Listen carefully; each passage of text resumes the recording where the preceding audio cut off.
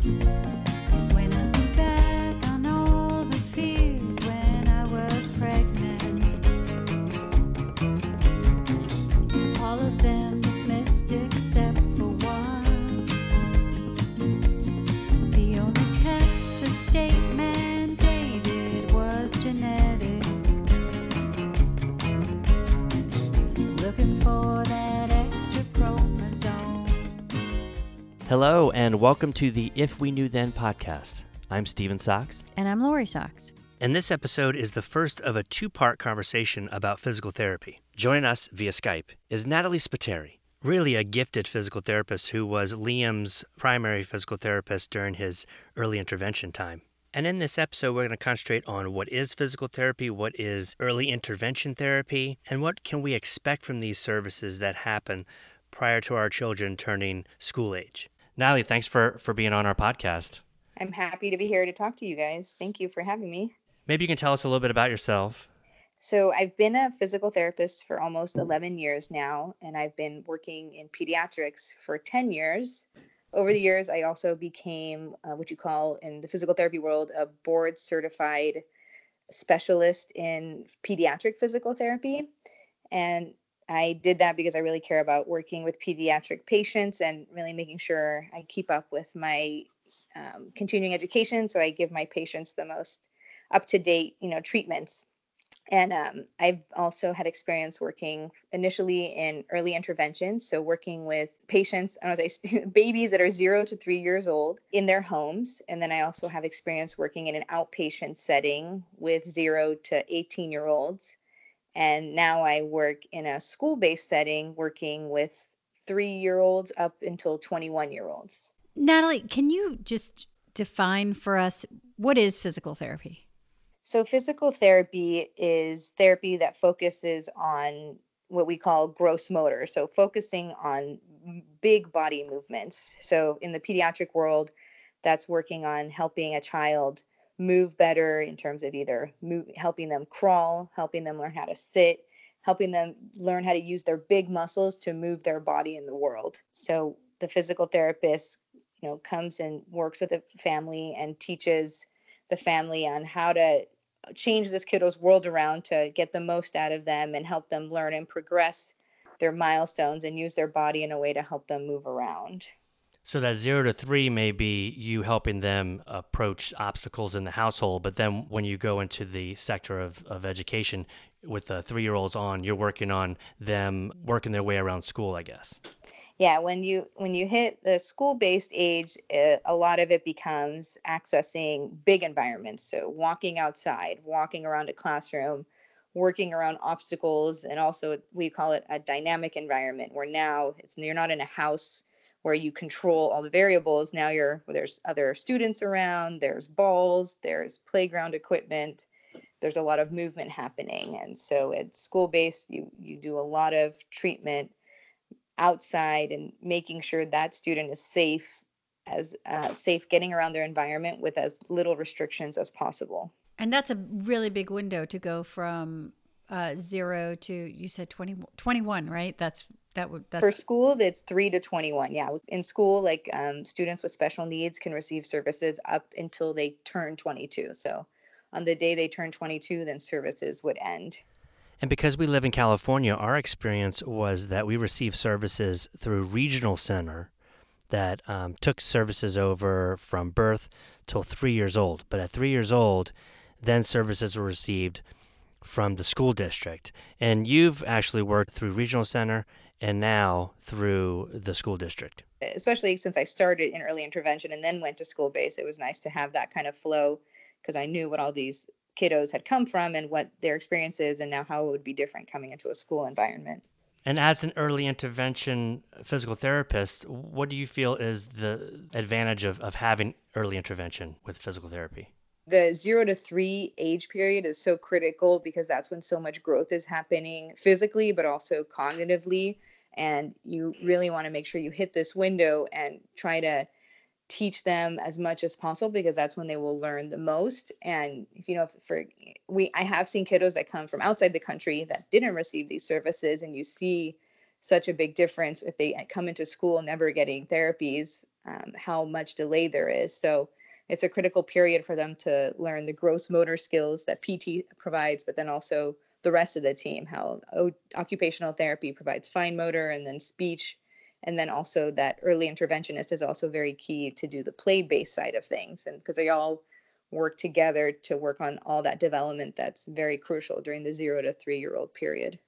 If I remember correctly, one of the first things that, and actually I think it was the reason that we were approved to get the physical therapy from you in early intervention, was that Liam wasn't rolling over. That was one of the milestones that were challenging him. And then you came in to help him to learn to roll over.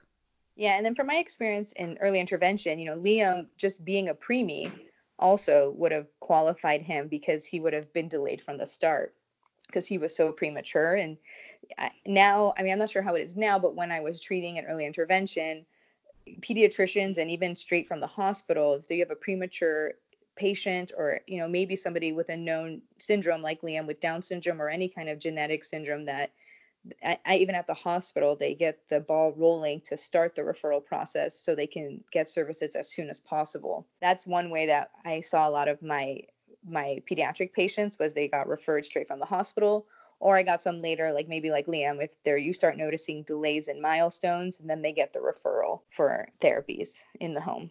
And now you do, as far as any of the physical challenges that you help children with, it's a big range of different delays and challenges. But as this is a podcast gearing towards our experience with Down syndrome, what is your experience with Down syndrome, kids with Down syndrome, and some of the physical challenges that they endure? And then also, if you could tell, a little bit about how parents and caregivers can support those challenges and help the child get strong. So the biggest thing, because kiddos with Down syndrome were my biggest population for my in-home therapies when I did early intervention, and the biggest hurdle that you have with a patient with Down syndrome is their muscle tone. When you have low muscle tone, their body has to work that much harder to move, and it was muscle tone is the main thing, and also motor learning. So somebody's ability to learn a new skill. Those are the two main things that cause delays with kiddos with Down syndrome. And there was a huge range, even just looking at my patients with Down syndrome, there was a very big range of when they would reach milestones. But I guess if you just look, I'm trying to think, every milestone has different things they need to work on, but the key is you have to work out a lot more than other kiddos that don't have low muscle tone. So for Liam, we did a lot of stuff on his stomach, more than I would make another kiddo do that didn't have low muscle tone, because we really had to push him to get his core stronger to be able to move to the next milestone. And also on the motor learning, there's a lot of repetition involved, because it would take kiddos with Down syndrome a little bit longer to acquire a new skill, a little bit more practice. And so it was a lot of repetition and a lot of talking to you and Stephen about what do you do in your daily day to continue to have Liam working almost all day long.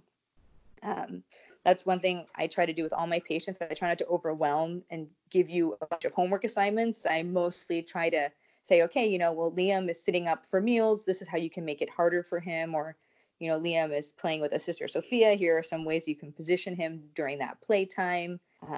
Or, Liam is standing this way. Here's different ways you can challenge his standing. So I think the main advice is that you do kind of have to incorporate any activity throughout the entire day, that you can't really just let them relax that much, unfortunately. And I think you guys remember that, how busy he was all week with all the therapies. Yeah, he had a lot of therapies. I remember talking to you early on about muscle tone and low tone when it comes to Down syndrome, and in my mind, I always thought, when you want to tone, you would just work out and then great, you tone your muscles. But you kind of expressed to me the importance of just with Liam, it wasn't something that was just going to go away. It was something that he needed to work on all the time, and more than typical kids, to then try to raise that bar. But it was going to be there. He just had to try to overcome it as much as he could. Is that correct?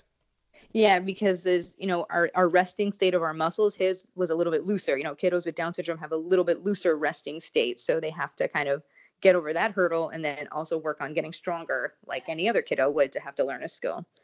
But that, let me ask you, because I know tone is low tone is something that we heard a lot about when Liam was first born, and in any report or any test that's done on him. Can you work hard to overcome or lessen its effect? Or Yeah, you can't necessarily like fix like or cure low tone, but in order to lessen its effects, yeah, that's a good way to put it, is that you do have to make sure to continue working out and strengthening to minimize the effects that low tone has on somebody's body. So, if somebody, for example, like anybody with loose joints, if they have lax joints, if they never work on that, they're going to have pain.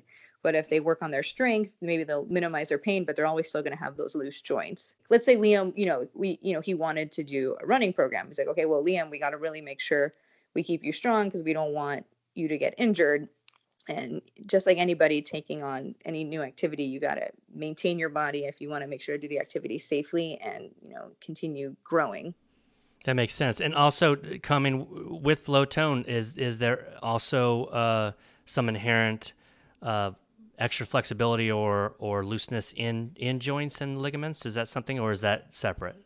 I'd have to look up specifically. I can't remember if kiddos with Down syndrome also have the loose joints, but you do have, everything is looser. So I think, yeah, they definitely, kiddos with Down syndrome are more flexible. And I think that has to do with the low tone as well. So, yeah, and that's why you basically want to keep strengthening to also, help movement, but also you don't want them to get injured either. Yes. And walking, I know walking's a really big deal for parents. I know that the milestone came later for Liam than it did for Sophia. Can you talk a little bit about walking as it pertains to physical therapy and Down syndrome? Yeah, and when I was looking, I was doing some research before I started talking to you guys, looking at, for parents of kids with Down syndrome, I want to always say, try not to look at the age that a kiddo should be walking, but look at the progression of his milestones. So, with Liam, every time he did a new milestone, okay, he rolled. All right, well, now we're going to start working on sitting. Okay, sitting, let's get to crawling. And it was always moving on to the next step. Walking was always the biggest variability I had with my kiddos with Down syndrome. The most common period you see kiddos with Down syndrome start walking, I think the earliest I've seen is around 18 months. And then I've unfortunately seen kiddos that start school that are still not walking. So they're over 3 years old and still haven't achieved that walking milestone. So it is a big range. Though I have noticed that the ones that aren't walking by the time they are 3, they may not have received as much therapy or as efficient physical therapy as kiddos that started walking earlier. But there's also degrees of muscle tone as well. Some of my kiddos with Down syndrome have much lower muscle tone than other ones, which leads to a little bit of delays because we have to work that much more on their strength, and it takes longer for them to get strong enough to be able to sustain that walking position. Well, personally, just to kind of give parents out there an idea, sometimes we want these benchmarks. I mean, that's something that typical parents do as well, as they look at other kids and say, oh, how's my kid line up with that kid? Well, Sophia, our typical child, started walking about 13 months, 14 months, I believe. And Liam, I think he was about 25, 26 months. So if you think about it, it was about double the time. And you're saying that's probably about right in the middle of your experience with children with Down syndrome. And Liam had PT even in the NICU, like from the second week of life. So I think just to keep perspective, how parents are, how parents always wonder, how is this going for me? How's it going for my child? That's something to keep in mind. Mm-hmm. And I also researched, before on the National Down Syndrome Society, so ndss.org. And I look up early intervention on there, and they even have a little grid with the milestones. And it's even a huge range on this page where they write for walking alone, the range is 1 to 4 years old, which is not super helpful for other people. But yeah, I think talking to other families like yourselves for people to get an idea when their kiddo started walking would be helpful. And also, helping families, even before that, if you meet somebody whose child isn't walking yet, when you say like, well, are they crawling? Because whatever age somebody starts crawling gives an indication of, how much longer will it take for them to start walking. What is that window, Natalie, from crawling to walking typically? So like in a typical kiddo, right? They start crawling around 8 months and then they start walking around 12 to 18 months. So I would say it's about 4 to 6 months between crawling and independent walking in a typical kiddo.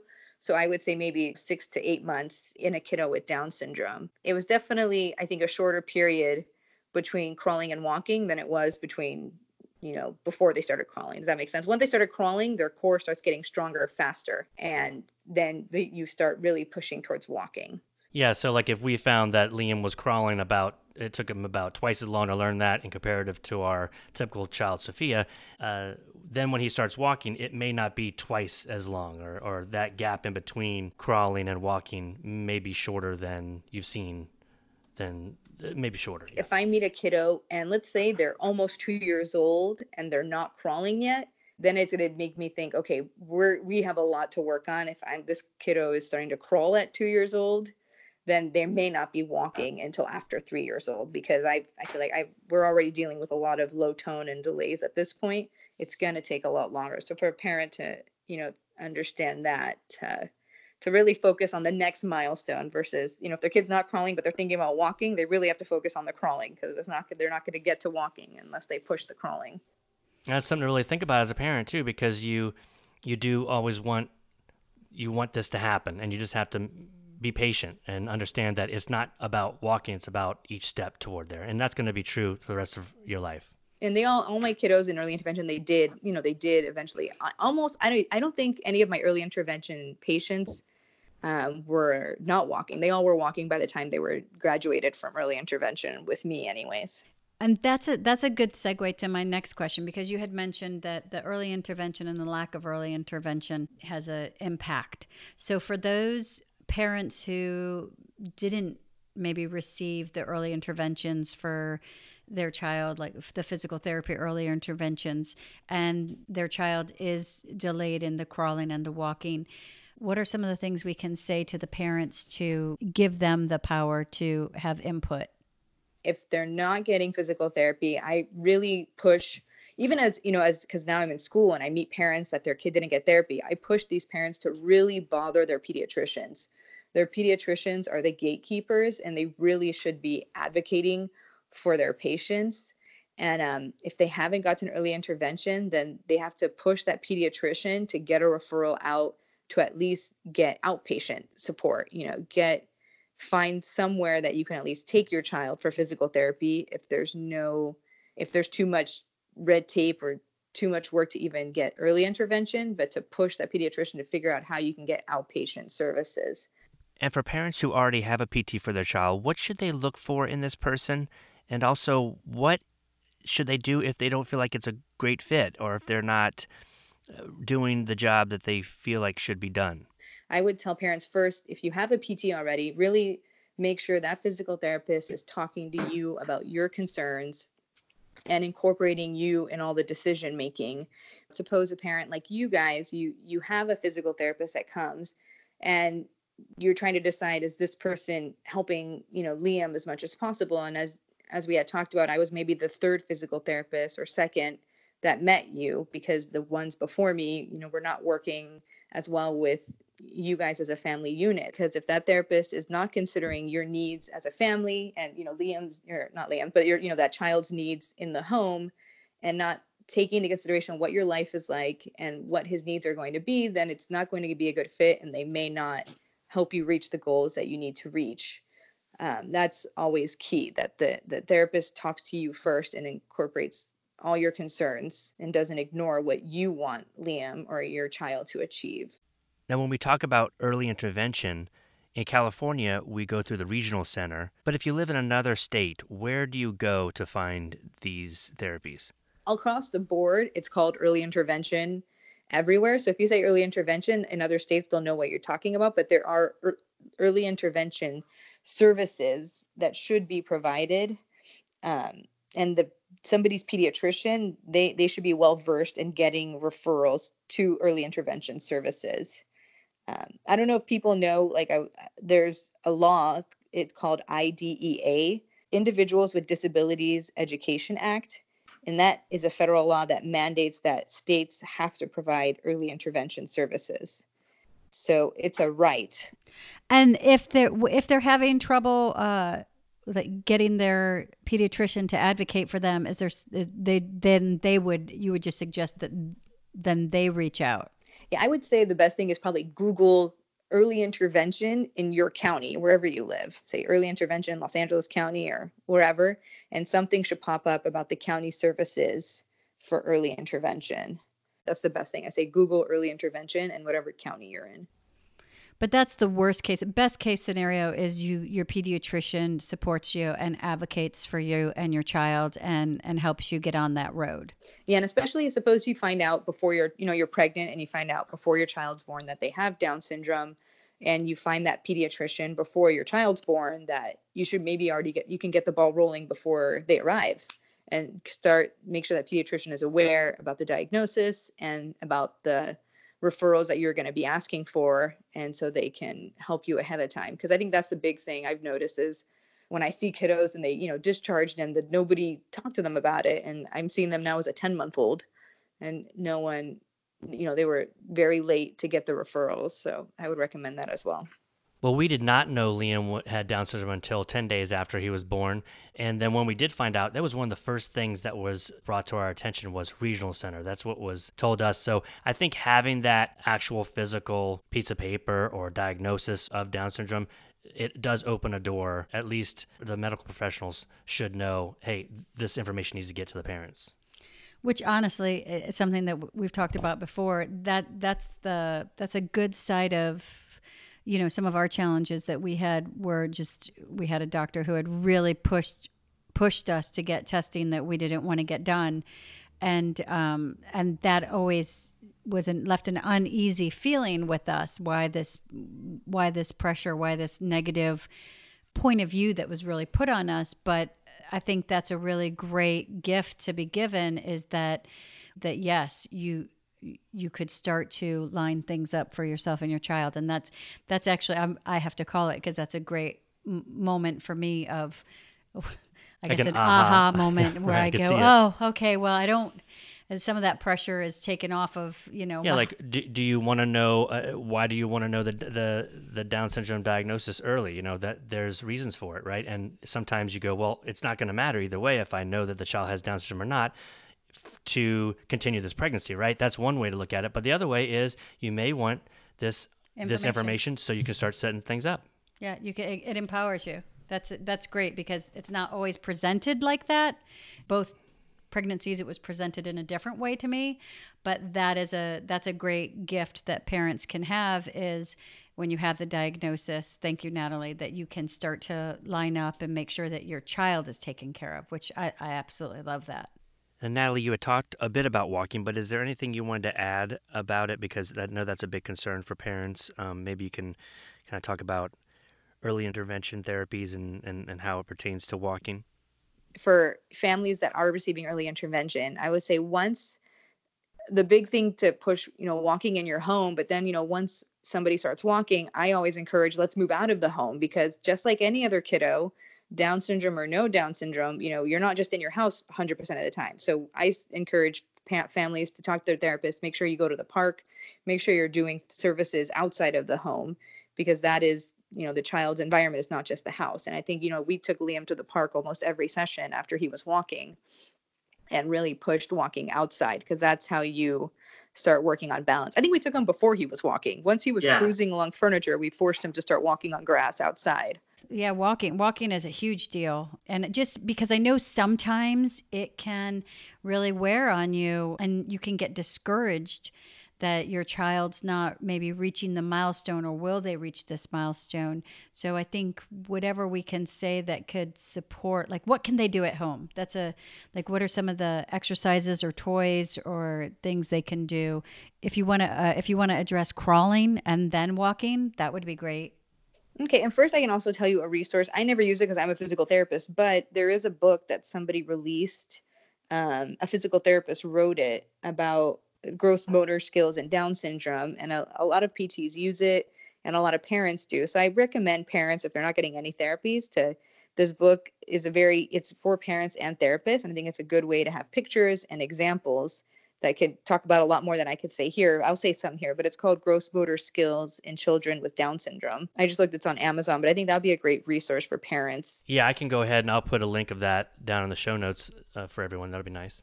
And another good resource now because of social media is Instagram. That my initial plan was to push an Instagram showing, how to work on physical therapy activities. It's just hard in the physical therapy realm because you can't really film a lot of your patients. So I haven't been able to do that. But I've learned that there's a lot of families that post about their children with Down syndrome. It could be good and bad, because good, yes, you can see other kids with Down syndrome, but then you're starting the comparison game. And that could be, for some families, they don't want to be in that comparison realm, but it can help you connect with other families with Down syndrome. And a lot of physical therapists are posting interventions on Instagram. So I always encourage my families to search, hashtag, you can write this down, hashtag PEDIPT, PEDIPT. And anybody that hashtags that is posting pediatric physical therapy ideas. And also for OT, Pedi OT, those people are sharing occupational therapy ideas. To go back to your question about crawling, I'm always a fan of couch cushions. You remember, I always work on couch cushion and exercise balls. If you're just working on tummy time, getting your kiddo's face off the floor is key. If somebody is weak and has a hard time holding themselves up, they're not going to be happy just doing tummy time right on the floor. I did a lot of activities holding kids on a ball on their stomach, and you add the bouncing, the moving, and also now they're more eye level versus looking at the floor. That helps, work on a lot of neck and back strength. And then sitting on an exercise ball is the next step, working on their core strength. Those are the big things I would do to progress to go towards crawling. And the same thing goes for the couch cushion, on their stomach on a couch cushion, sitting on a couch cushion because it's a cushy surface that you can move around. All those are really good things that you can easily do in your home to work on their core strength. And when you say move around, like you're putting the child on the couch cushion, is that so that just to kind of give them some relief, make them feel like they are looking up a bit, so that their face just isn't in the ground the whole time and they're just upset about it? Yeah. So like if they're on their stomach, their knees are on the floor and their hips are on the couch cushion. If you're leaning up on something, so their elbows and their trunk are on the couch cushion. And then their knees are on the floor. That way they're looking up a little bit more and their whole body isn't just parallel with the floor. And it's also cushier than the floor. And then also sitting them, if you're holding your child in sitting on a couch cushion, it's easier to bounce them a little bit than just bouncing them on a floor. And if you don't have an exercise ball, then, a couch cushion is the next best thing that you can try to have some movement in terms of bouncing, leaning them forward, backwards, left and right. All these movements are encouraging, their trunk muscles to kick in to work on their, holding their body in the middle. And Natalie, you have a newborn. Yes, I have a 4-month-old. I was trying to think, how old is he? How does that affect your tummy time? Well, I would wanting to try for so long, to do all the things I do with my patients, to try it on my own kiddo. And yet he is actually working all day long because of me. And my husband's an occupational therapist. And so he doesn't get any breaks either because we're both working on everything too. But I am trying to just incorporate into our day and not make it seem like it's a lot of work for him. Well, Natalie, it has been such a pleasure talking with you today. Thank you for having me. Everyone stick around because our listeners are going to hear what you have to say about PT in the school setting on our next episode, which will follow this one. It's part 2 of our physical therapy conversation. We'll see you there. Please follow us on Twitter at If We Knew Then Pod, and you can drop us a line on our Facebook page at If We Knew Then Pod, or visit our website, ifweknewthen.com, to send us an email with questions and comments. And you can join our mailing list there and get alerts of future podcast episodes. All these links will be added to this episode's show notes. Thank you again, and we look forward to you joining us on the next episode of If We Knew Then.